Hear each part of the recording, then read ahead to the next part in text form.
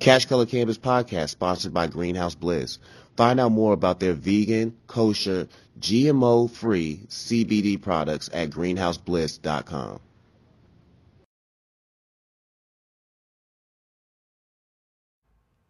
Cash Color Cannabis, a high level of conversation on livehiphopdaily.tv, sponsored by Greenhouse Bliss. And I'm with my special guest, Dr. Felicia Dawson. How you doing, Dr. Dawson? I'm great. How are you? I'm doing well. I think I was here the moment you realized YouTube had TV. You know, like I feel honored to be part of that moment. She was amazed. Like, they have TV on YouTube? I was this years old when that happened. This years old, man. Well, thank you for coming on the show. It's been a while, but I'm honored to have you on here discussing your life and how you found cannabis and your thoughts on Georgia and everything. Thank you. No problem, man. Well, first of all, let's talk about some basics. How did you find your way into medicine? You know, I know that you were a gynecologist and you had a thriving practice of your own. Like, how did you find yourself there? Well, my mom is a nurse. Okay. And I've always wanted to do something in healthcare. She used to be an emergency room nurse, actually. And I would hear good stories. Oh, scary.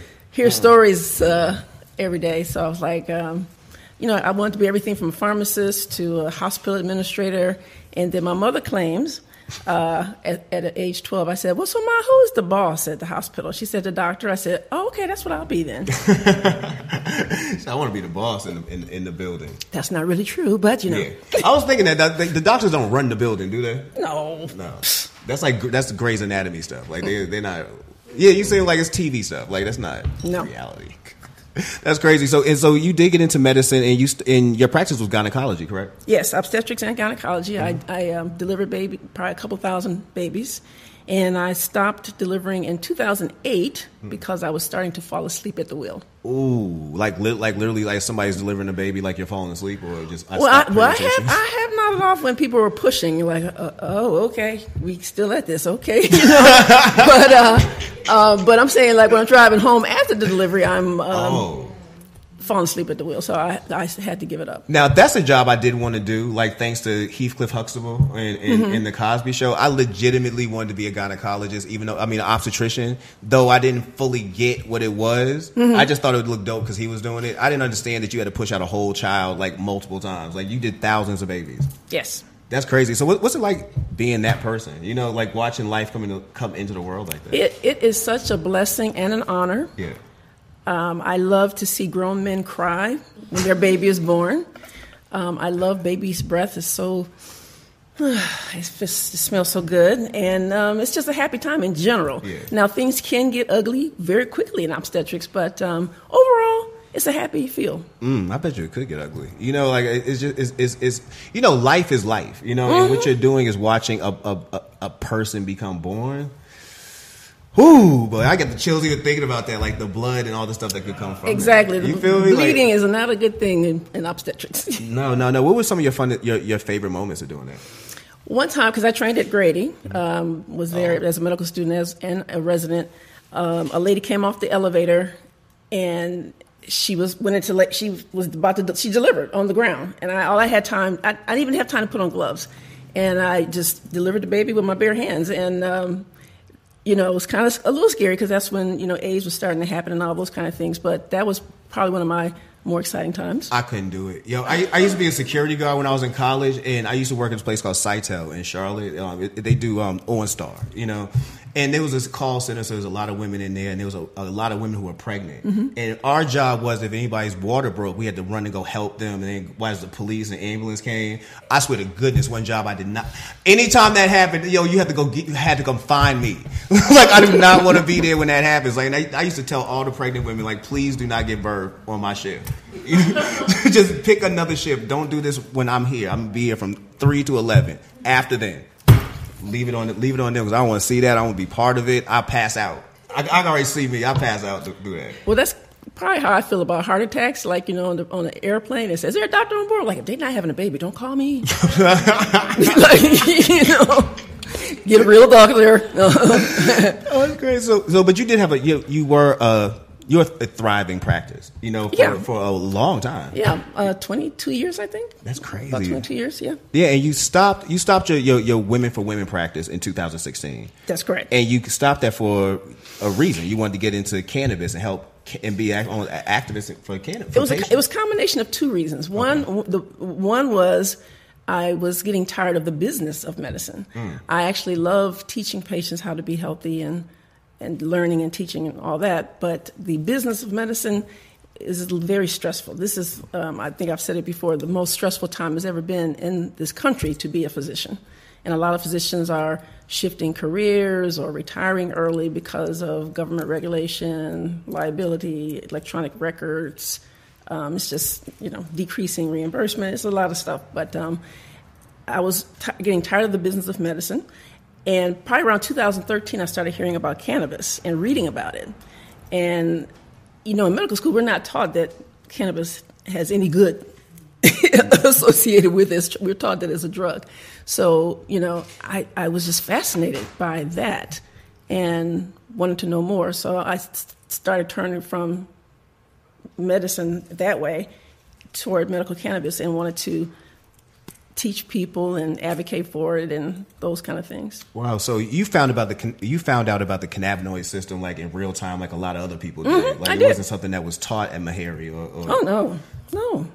That's crazy. No, there's a survey. I think it came out in 2013, 2014, where they surveyed medical schools.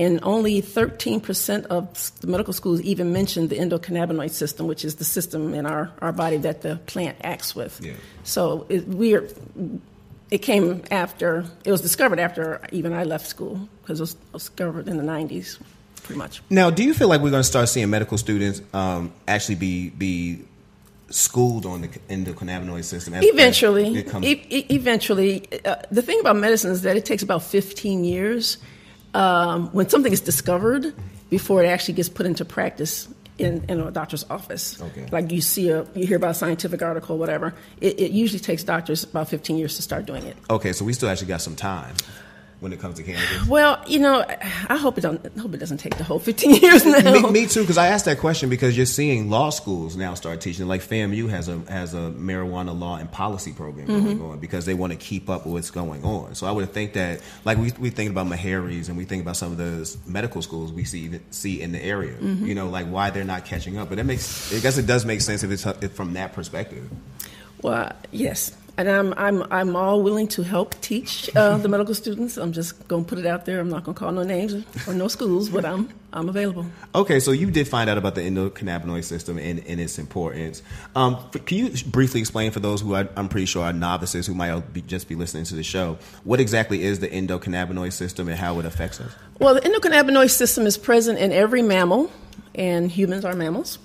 And it is a system that we're born with that helps us maintain balance and homeostasis. So it not only keeps us in balance, but it protects us against cancer and autoimmune disease and mental disorders. It really interacts with the plant, but we also make our own cannabinoids. So it's like cannabis has all these cannabinoids, which are biologically active molecules like THC and CBD. Our bodies make some form of cannabinoids as well, but they're a little bit weaker, but they act like those in the plant. Okay. And so they help us with, sleeping, moving, walking, helps protect us from pain, those kind of things. Yeah. Something you should have known and you should be taught. And I was thinking when you left your practice, and I'm sure your peers were shocked that you were getting into what I guess was looking like a drug game. Yes. I would have to say that half of my colleagues were like, you want to do what? And it was like saying, did we not have enough trouble with crack cocaine? Why are you going to be going after crack cocaine? Marijuana? It's like, and then you have the other half that are saying, well, that's fascinating. Yeah. Tell me more. Yeah, well, I'm sure it's still hard because the stigma of cannabis is still surrounding a lot of people, Yes. I mean, our country, we have very short memories. In this country, physicians used to prescribe medications with cannabis in it. Yeah. Pharmaceutical companies used to make medicines with cannabis in it. Yeah. Coca-Cola used to have cocaine. Yeah. So, I think it's a matter of just not knowing the history. Yeah. And then the brainwashing of the Nixon administration and before him as well, with the war on drugs and all that. Yeah. Well, how was it when How hard do you feel like it is fighting for cannabis when the medical field itself is still dominated primarily by big pharma?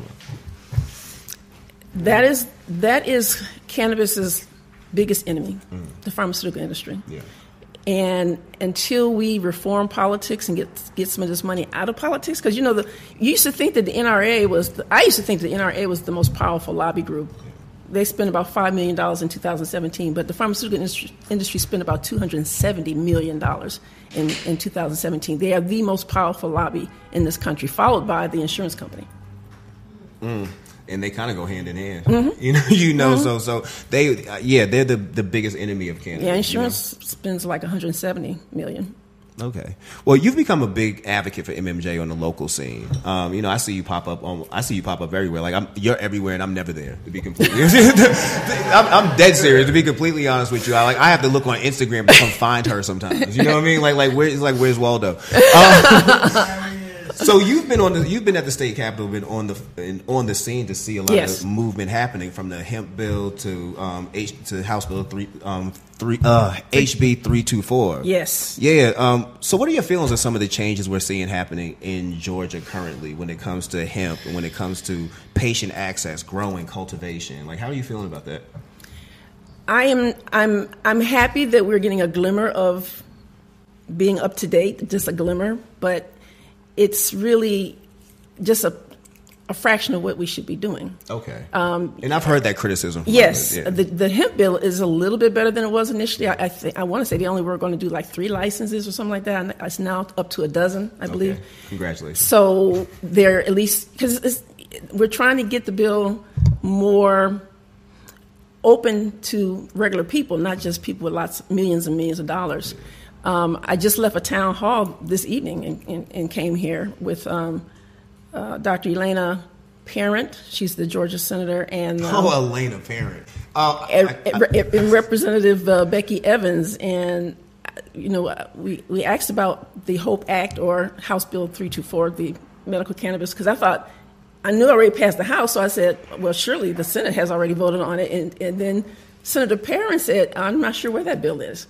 It hasn't even come up in the committee. I was like, what? And that's why I was laughing. What? I wasn't laughing about Elena Parent, but I was laughing because of how I saw her looking one time when they was initially when they were having a conversation about the bill. And I was like, I don't think she fully knows what's happening, but she sure is here. And it did entertain me. I was very surprised to hear that. It's like, are they trying to make it better, or are they just going to let it die? It's almost like the decrim bill to me, like the way you're explaining it, because when Kwanzaa came and introduced the decrim bill they had in the city, that was a big deal for about 48 hours. Then I'm like, what happened? Like are we still doing this? Is it in place? Can somebody explain something to somebody?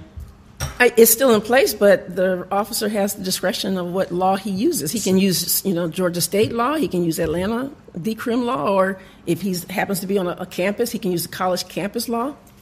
Nervous, yeah. So that be careful about that. Don't think that you won't go to jail. And that's how I feel. Like, I know this passed, but they have explained it none. And I feel like I'm actually even torn about whose fault is that. Is that our fault for not demanding more information, or is it their fault for just saying, we passed it, we good now? Well, I would have to say that I must give Mayor Bottoms a head nod, because she brought up that point when they were trying to decide it. She did. She said, I don't want a bunch of people to end up in jail because they think that they won't get in trouble. They fire up a joint or whatever. Yeah. So I was like, wow, she did bring up a good point. Yeah. Well, Well, I want to see more conversation, and I think you just brought up a good point about where we're going with the conversation part about it. We need to. I don't want to just keep getting hyped up about bills getting passed. Like, I want to know exactly, not even just what's even written down, like what's the conversation happening afterwards, because there's always going to have to be a day after. Like, we're going to pass this bill and then what? And then what happens the very next day? I want to know these conversations. Yeah, and the thing about this bill is it doesn't really address social equity. There's a. You're talking about HB 324. Yes. Yeah. They're going to have an 11-person panel, or at least that was the initial plan, who will help select who gets the licenses. And only 2 of those people are minority. But we're like 40% of the population. So it's not, the numbers are not really adding up. They're also banning people who are felons, with social equity, you really want people to have their records expunged, and they should be able to participate in this field. But the sheriff. Let me tell you who runs the Capitol. Oh, she about to say it. Because I saw, look. Because when I saw a bunch of, go ahead, speak. It's the pharmaceutical industry, the religious right, and law enforcement. Them sheriffs got a big part. Big part. I saw them right before they did the vote have that press conference of their own, and I was like, that's bold as hell, to be doing, like, making a stance like that. But yeah. I don't know. Like, it's just very nerve wracking to me because I do want to see progress happen. But you're right. You have three big forces standing in front of that, and they're not trying to budge. In order for people to, like you say, have real access as far as felons, you'd have to be able to expunge their record. Mm-hmm. To expunge their record, that means you're slapping in the face one of these three people. You know what I'm saying? Dead in the face, and they're not trying to get slapped in the face anymore. Yeah, I mean, they go. I mean, they're very specific. Your dispensary cannot have employees with this kind of a record. I'm like, oh my goodness, y'all are being really specific here. Yeah.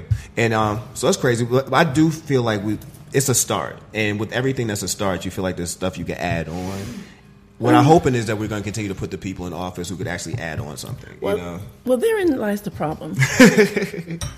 The thing that is, to me, the most important piece of legislation that is happening in Georgia is this voting machine situation. Oh, yeah. If you've been paying attention. Yes, Kemp has been suppressing the vote in this state his whole 4 years of being in office. Mm-hmm. And he's very intent on the state buying some more machines that are just like the ones we have, except there's a piece of paper with a barcode on it.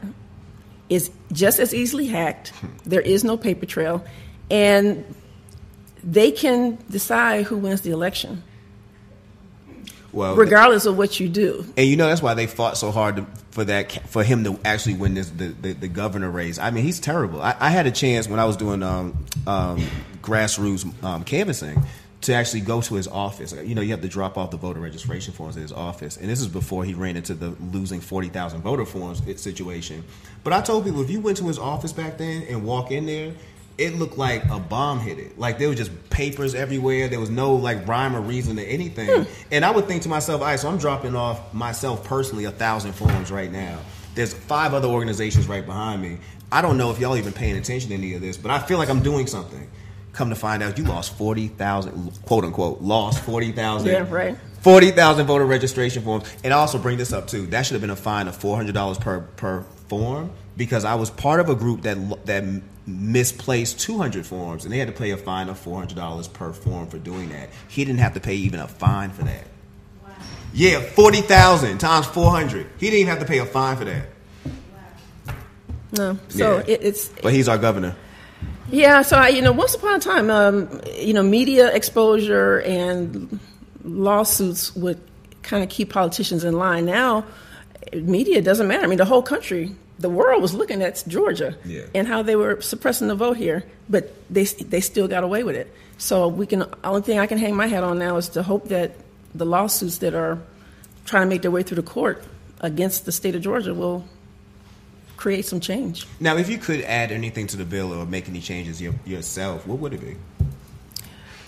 Definitely include home grow, the expungement piece, make sure that the people who get to select who gets the licenses actually reflect the diversity of the state. Yes. Make it a requirement that people pour some of these tax funds back into the communities that have been harmed the most by the war on drugs. And those are some of the main things, yeah. And people don't, municipalities do not get access to the tax funds unless they are doing right by the law. Being compliant, basically. Yeah. Okay. All right, well, if you're running for office, and that's, I'd vote for you. Have you thought about running for office? Well, not really, because I don't have the patience for those shenanigans. I would probably want to strangle someone very easily. Yeah. I would not. I don't think I have the patience for it. Well, I mentioned, you're always at the state capitol. You're always speaking to people about cannabis and being an amazing voice for the community. Thank you. Where do you see the community going? Where do you see the community going when it comes to cannabis and it comes to hemp? Like, what do you feel like the future of that in Georgia will be? Well, I think eventually more people will get access, but we really need any person of color with land. We need you to start growing something, because that's part of what they're going to be looking at. Do you grow crops already? Do you use the property, basically? Yes. Okay. So that we really need to get more black farmers involved with using the resources they have at their fingertips, because hemp is going to be much bigger than cannabis, because you can do so many more things with hemp. As more and more people come online with cannabis, the price of it's going to keep going down, down, down. So hemp is going to be really the moneymaker. I believe it. You know, I have family who own a lot of property in around here, and I've mentioned that several times. Mm-hmm. Not only continue to grow, but you look towards what this could be. Right. You know what I mean? Because you're talking about something that could a plant that could be used in so many varieties and so many different ways on so many different industries. Yes. Yeah. Construction, cars, electronics. It's way more than CBD. Yeah, way more. When what would you want your legacy to be? What would you want to be remembered for as far as legacy? My whole thing is that people don't understand how much power they have over their health. And to me, my job is to teach you how much power you have over your health. And if I do that, I feel good. That's amazing. I thank you for coming on the show tonight. You're welcome. Thank you for having me. No problem. And that's Cash Color Cannabis, a high level of conversation, live hiphopdaily.tv, sponsored by Greenhouse Bliss.